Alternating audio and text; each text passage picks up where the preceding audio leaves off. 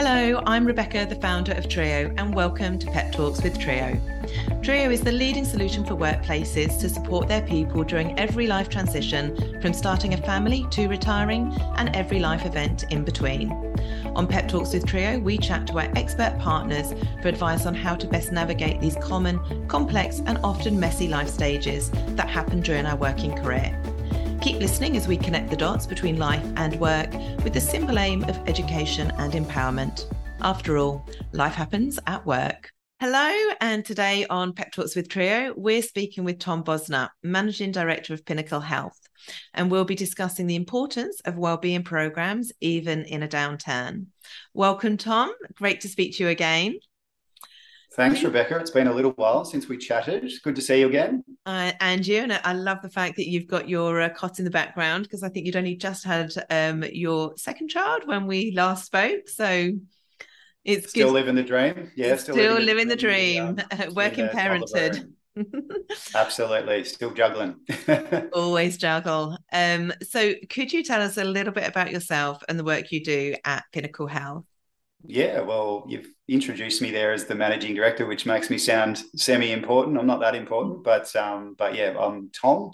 I've been at Pinnacle Health Group now, or we've been working in that business for about 15 years. And my background is actually as a physiotherapist. So I've been doing it for a while. And basically the first idea or the first concept that we came up with, which was fairly original at the time, which is back when people were carrying briefcases to work and Blackberries to work as well, and working 9 that's to 5. A long time ago.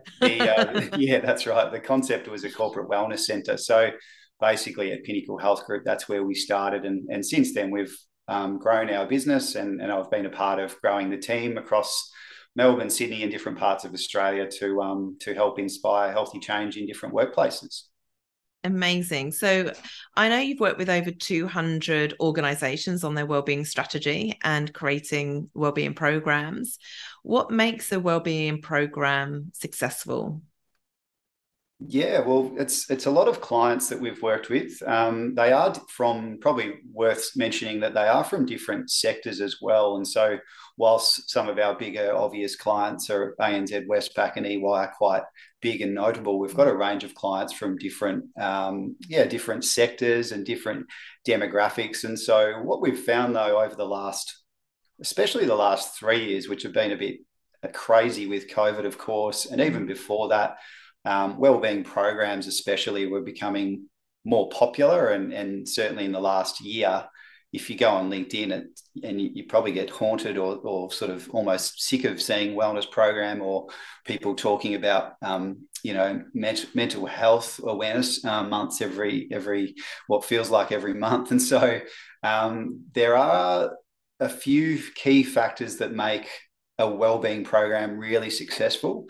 And Rebecca, what we've been doing the last 3 years is we actually worked with our clients, not all 200, but we picked a small cohort to work with, and we worked with them to try and figure out what makes a successful wellbeing program. And so we created an assessment from that, an assessment tool that everyone can use. I also think it's quite interesting as well that in Australia there's around 2 million small to medium-sized enterprises versus 4,000 large businesses.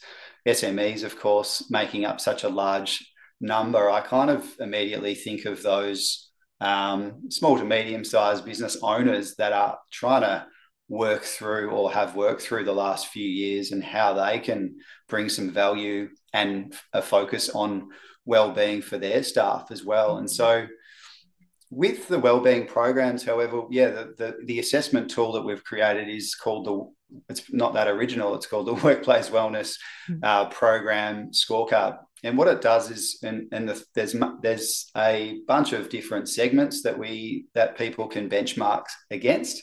And what we found by interviewing our clients is that there's really around 5 key areas that really make a wellness program go really well. And so the acronym that we've come up with, or the thing that we promote and talk about a lot, is SPACE. And so there's the acronym meaning that the S starts and really stands for structure. So basically, if an organisation is trying to start up a wellness program, and where they've been over the last few years, especially and before that, sometimes that comes across as a little bit, I guess, scattergun and ad hoc with health events, or let's do another wellbeing webinar, for example, and it comes across and presents as a little bit, scattergun. And so one of the key elements of creating a really great program is having some really good structure. And one of the things I wanted to share with you is that through the 2000 health and wellbeing leaders that have filled out our assessment, 80% of them actually said that they didn't actually launch their wellbeing program with an official kickoff, meaning that under one of our guidelines is that if you're not really celebrating or starting the year off with a bang, or really your employees learning about your wellbeing program as a starting point, you're not really setting it up for good structure and also good promotion as well. So that insight there is quite interesting from a structure perspective. And when I say structure as well, I'm talking about like a plan, having a really solid plan for at least 12 months so that employees really understand what's coming up in the program, and also they can identify some of the things that they might like to get involved in as well, to suit their, wellbeing needs as well. And I think the big thing there that strikes me is if an organisation isn't going to promote their wellbeing program, then they're not going to get the ROI on it either. And also, if you're not promoting it and people aren't using it, not only you're not going to get the ROI, but your people aren't going to benefit from it, which is the whole reason why you put it in the first place, is to help people. If people don't know it's there, or they can't access it, then you're really dropping the ball. Yeah, exactly. It's just a really missed opportunity, especially because we know that so much work goes into creating a strategy, and for the bigger companies, they'll have their own team of health and wellbeing leaders that can, they can work on their own strategy and maybe use our assessment just as a cross-reference. But what we've actually found, to our surprise, is that that missing that real kickoff, or that real promotion and celebration of what they've put together, which if you miss that, you then miss the engagement, obviously, as well. Probably, Rebecca, just another one that's like I didn't talk you through the whole acronym, but the P starts for in the Wellbeing Program scorecard, stands for psychological safety. You've probably heard a lot about that. Obviously, it's a really key element to just a workplace, but within a wellbeing program, there's definitely some things that can be done to enhance psychological safety. And, I guess at a basic level, psych safety is about, team members feeling safe, freedom to share their thoughts, or, feeling supported and coached when needed, but also being allowed to take risks in their role, but measured risks, and making sure they're sort of allowed to do that. And so within that, I guess what I'm talking about is, I'm kind of going into initiatives or things that can be done here. But what we've found as well through our chatting with clients and assessments is that leaders generally don't feel that skilled or comfortable in having one-on-one conversations with their staff. And through our assessment as well that we've created, in the 2000 plus survey that we've collected, 70% have said that they actually don't have regular access to their managers to have one-on-one conversations for feedback with their team leader. So that seems like an obvious, one to address, and also through leadership training and development, which is something that we do through our programs. You can really just upskill your leaders in how to have that conversation. It sounds like then that employees are looking to have more access to their leaders and their managers to have these conversations. But on the flip side, those leaders also need to be able to address the more or emotional element of leadership, is to have some training in terms of, well, how do I support people? Which is one of the things that we always talk about, is leaders how is a leader meant to be across, having all of these conversations when life happens to your people at work, whether it's parental leave, mental health, divorce, menopause, whatever it is. Those are really hard conversations, and they're often complex people issues and highly emotive. And it's not surprising then that leaders are reluctant or unsure or not confident having those conversations, because they are complex and emotive and challenging to have. But it sounds like actually the people do want to have access to these, have those conversations. But to do that, you have to have a psychologically safe environment for both parties to be able to have those authentic conversations. And psychological safety can be quite hard for organizations to create, right? Because it has to come from the top, culturally come down, so that everyone feels that they can show up fully and completely as themselves.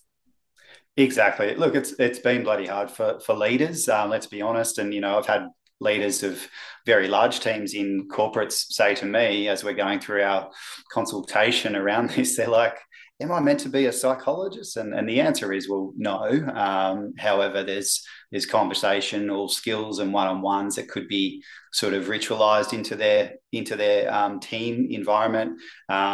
There's also a lot of other elements that I'm not really touching on, such as like role clarity and structure around everyone's role and meaning, and feeling dependent on, and that kind of thing. There's heaps to it, but I just think as a starting point, and what we've found is that we've talked a lot about employee burnout in the last few years, but leadership burnout as well has been quite significant, meaning that leadership, the whole game has changed really fast, and so everyone's trying to catch up and figure out where they sit and how to lead in a hybrid workplace.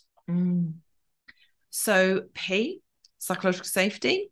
A, where are we at with A? Yeah. No, thanks for keeping me on track. With A, it's really about awareness. And so this seems obvious, and this acronym seems so simple, but when we've broken it down and put it in our assessment tool, awareness is all about marketing effectively. So how do you market? You might have a bunch of health and safety or health and wellbeing people putting together this amazing program with lots of stuff in it. But as I said at the start, if they're not launching it, and more importantly, if they're not consistently marketing or messaging this out through the different channels that are available in a corporate environment or even in a blue collar environment, and we've seen our marketing assistance to like a corporate where they might use Yammer versus an industrial site where they might use posters and QR codes in the lunchroom. There's different ways that you can promote what you're offering, but the key is that you don't do all the work at the start and then you forget to promote it as regularly as you can. And so one of the other parts of awareness is that what we want to do is create one of the key parts of creating a successful wellbeing program is creating a wellbeing committee, where your wellbeing champions, which I'll talk about in a second, they get together at a regular cadence. It might be quarterly, for example, and they review the wellbeing program and plan and tweak and make adjustments as they go. And so through our assessments that we've collected, 60% have said that they're not actually meeting quarterly as a wellbeing committee, meaning that my assumption here is that they're not reviewing things at a regular pace. Therefore, probably the awareness and the promotion that would come out of those types of meetings is probably then slowing down as the year goes by. And fair enough, because there's a lot that can happen in a large or small organization.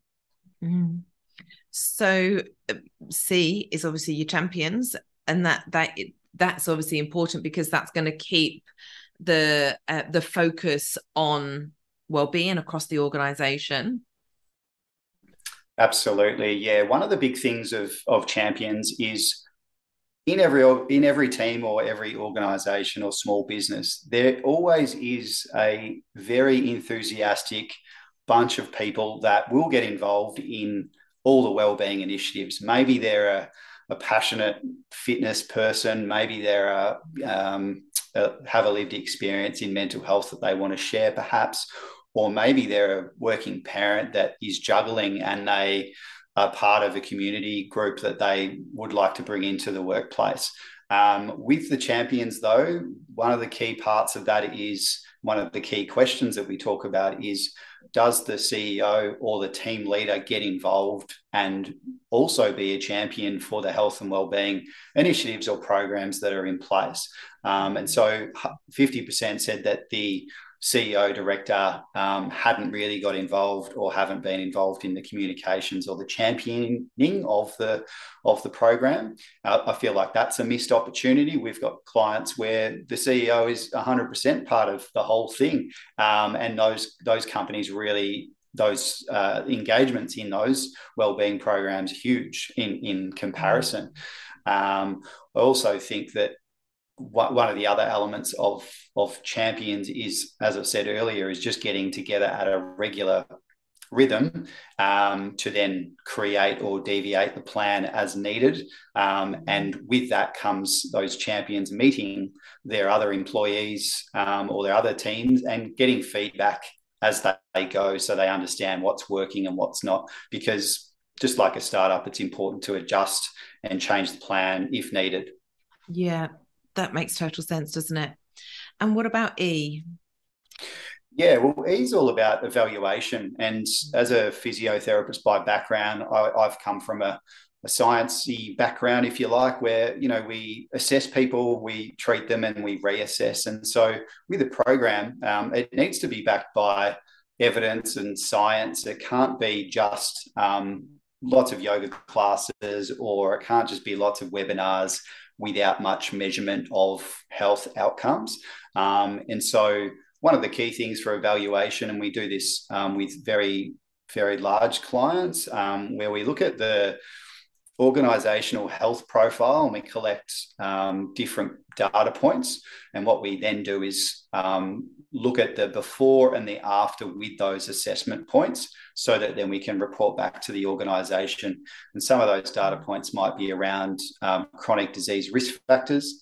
It might be around mental health as well. And so before we actually kick off a wellbeing program in the strategy phase, we actually work out, what do you want assessed, and therefore, and what changes do we need to make? And what we find is that once the report is done on those assessment and those data points are collected, we can look at before and after. And then what we can do is plan for the following year, so that it ends up being, it might be year one is a program that's specifically looking to reduce a certain disease risk factor. And then the following program that follows is more around increasing activity, perhaps, or physical activity to help address the findings from the year before.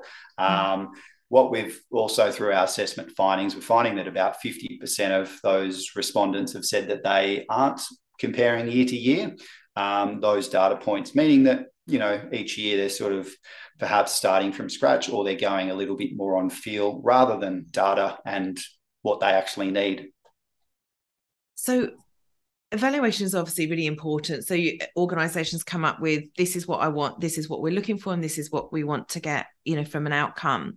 Now, if we focus on the outcome that people are getting, I think employee wellbeing and focus on wellbeing in a downtown is still a strategic priority. It shouldn't be the thing that gets shelved from a financial perspective, because actually the value it delivers within an organization is high. So if we were to look at those evaluations and, the outcomes that you're seeing with your clients, what would what do they look like? What are the reasons? What can people expect, organizations and leaders expect to achieve by maintaining their focus on well-being, even through these challenging times? Yeah, it's a good point around challenging times, or, economic downturn. We're seeing a lot of startups or a lot of tech businesses completely wiping a lot of their workforces to sort of ride the bumps of the times. I guess with wellbeing programs, there's different ways to look at it. One of them could be, and this is the conversations that we're often in each week with new clients or different, existing clients.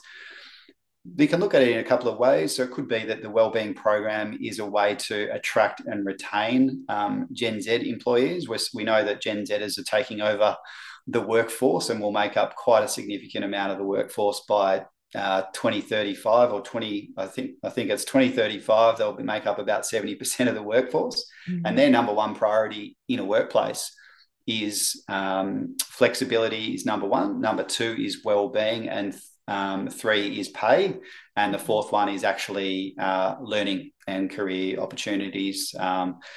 I've quoted a research paper there, but I don't know the name of the research paper, but that's something that I've read not too long ago. And so you can look at it as like, all right, well, if we are going through an economic downturn, what are we there's a lot of talent out there, and they're maybe a little bit pickier than previous, or that they've actually got more options now. So let's put this wellbeing lens on this. Let's make sure our program includes flexible working policies, obviously, but let's look at a program that really caters to that demographic and what they're going through in their life. So maybe that's an employee who's maybe looking at their finances and looking at buying a house. So why don't we put some financial well-being in there? And maybe that's important to them. Maybe they're a new parent or a young, they're hitting that age where they might become parents. So working parents programs to assist these types of people. We know that with wellbeing programs and effort and targeted effort around mental health, that there's a great return on investment, meaning that for it's a 6-to-1 a return, if that makes any sense to you. So for every dollar spent is $6 return on that effort, which is I think is a good return. The other factor as well that I briefly touched on, and because I'm a physiotherapist by background, I'm really interested in chronic diseases as they develop through someone's lifetime. One of the things that's important with chronic diseases, and when I say chronic diseases and our evaluation part of a program, what we can actually do through that is pick up the risk factors, the health risk factors for people developing chronic diseases, because they develop during someone's working life. But one of the key sort of bits of information or relevant information here is that workers with 2 or more chronic illnesses take 2.5 times absence when they're off sick than those with 1 or none. So what that really means is that you really, as an organisation, you really want to focus on chronic diseases, by the way, are things like heart disease, type 2 diabetes, obesity. Really anything that's preventable is a chronic disease. And how do you prevent it? It's actually through lifestyle modification and health education as well. So I'm a big believer that workplaces are effectively little mini communities, and when it comes to health problems that sit in workplaces, they're actually the same as population health problems that exist in the wider community, and so we just see it mirrored, but in a micro community, which is the workplace, with a specific demographic. And isn't that interesting? Because actually your workplace then has such a potential to positively or negative impact the health of that community, that microcosm, right, of society, being the workplace. So, I mean, we've done a lot of work in looking at talking to people around burnout. And obviously that's persistent chronic stress within the workplace that causes this. And then the effects of burnout can be chronic physical disease and mental challenges and mental illness.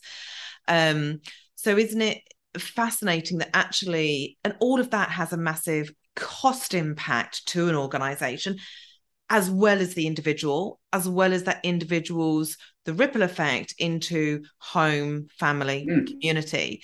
So if we then can ravel it all back and look at the value that actually focusing on well-being and well-being programs at every and any stage of an organization, at any size and economic environment, has such a positive ROI, actually, both from an individual and collective and organizational level, because the more well and productive your people are, the less time they're going to have off, the more engaged that they're going to be, the less turnover you're going to have. We know attrition is hugely costly.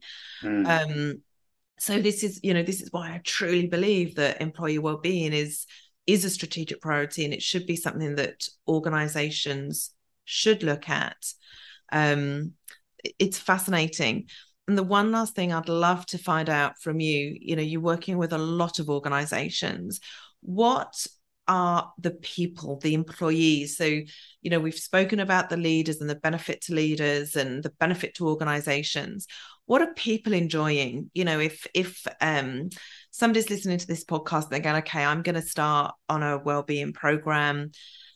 What do the people want? We know the benefits to organizations and leaders, but if somebody was going to start with something, what are the employees? What are they really enjoying at the moment? That somebody would go, yeah, that's that, and I know it's not, there is no one size fits all, because we've got, the younger people, we've got generational workforces, but what are the activities or parts of the program that you're getting great engagement with?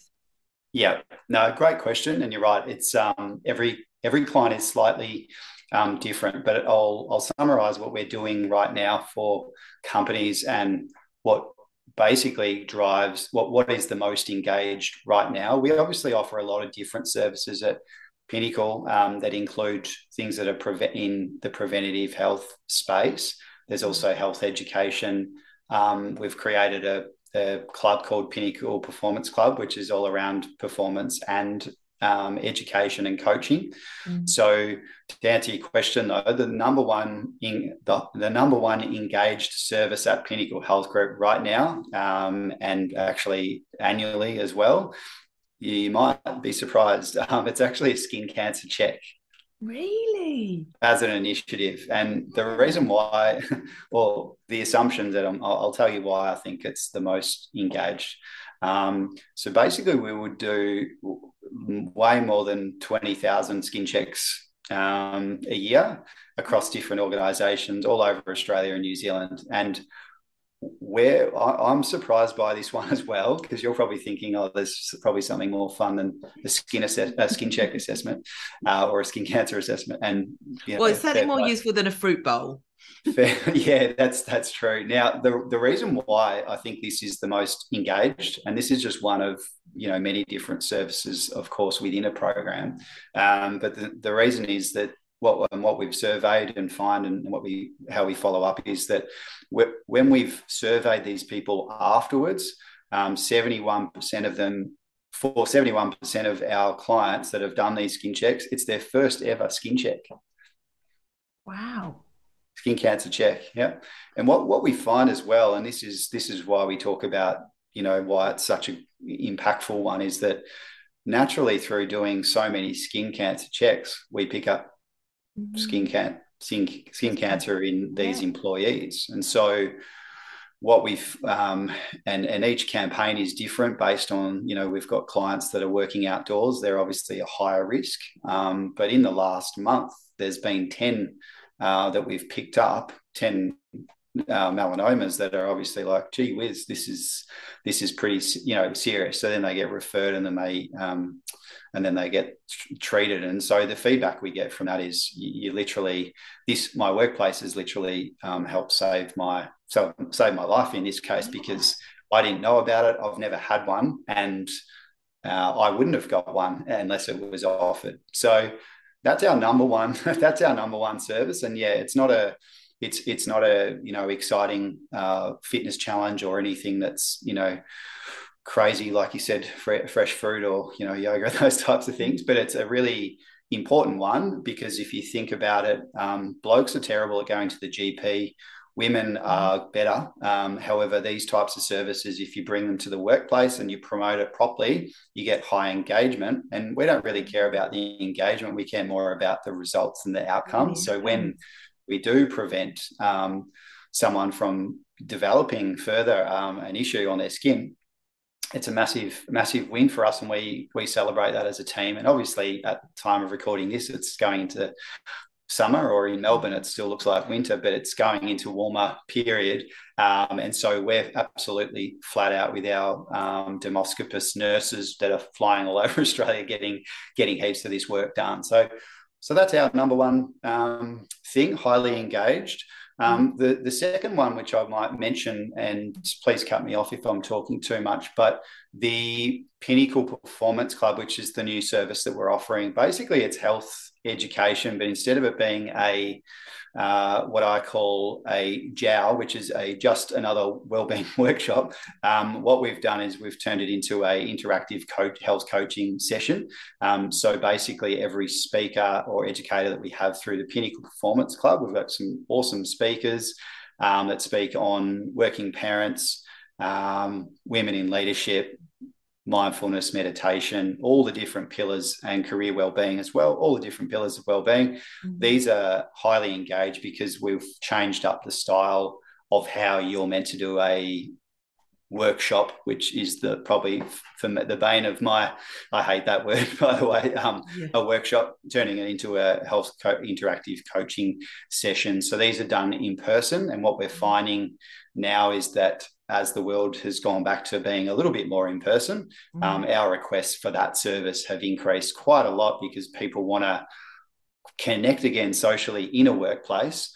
We know that not everyone's lonely, but 1 in 2 Australians are reported feeling lonely after COVID, or still COVID, but after COVID. So those opportunities to connect socially in the workplace are important. And on I do a podcast, Well Workplaces, and your episode's about to come through, episode 77, I think, Rebecca. But I chatted with someone the other day who is in the world of design and looking at how they design workplaces. And he said that workplaces are going to start to look like homes. So a place where people can relax and collaborate in a more informal way. And so all of our services around health coaching are really around how can we make this a bit more more connected, because we want people to not come back to the workplace, but come together so that they can, enjoy each other's company. And instead of that leader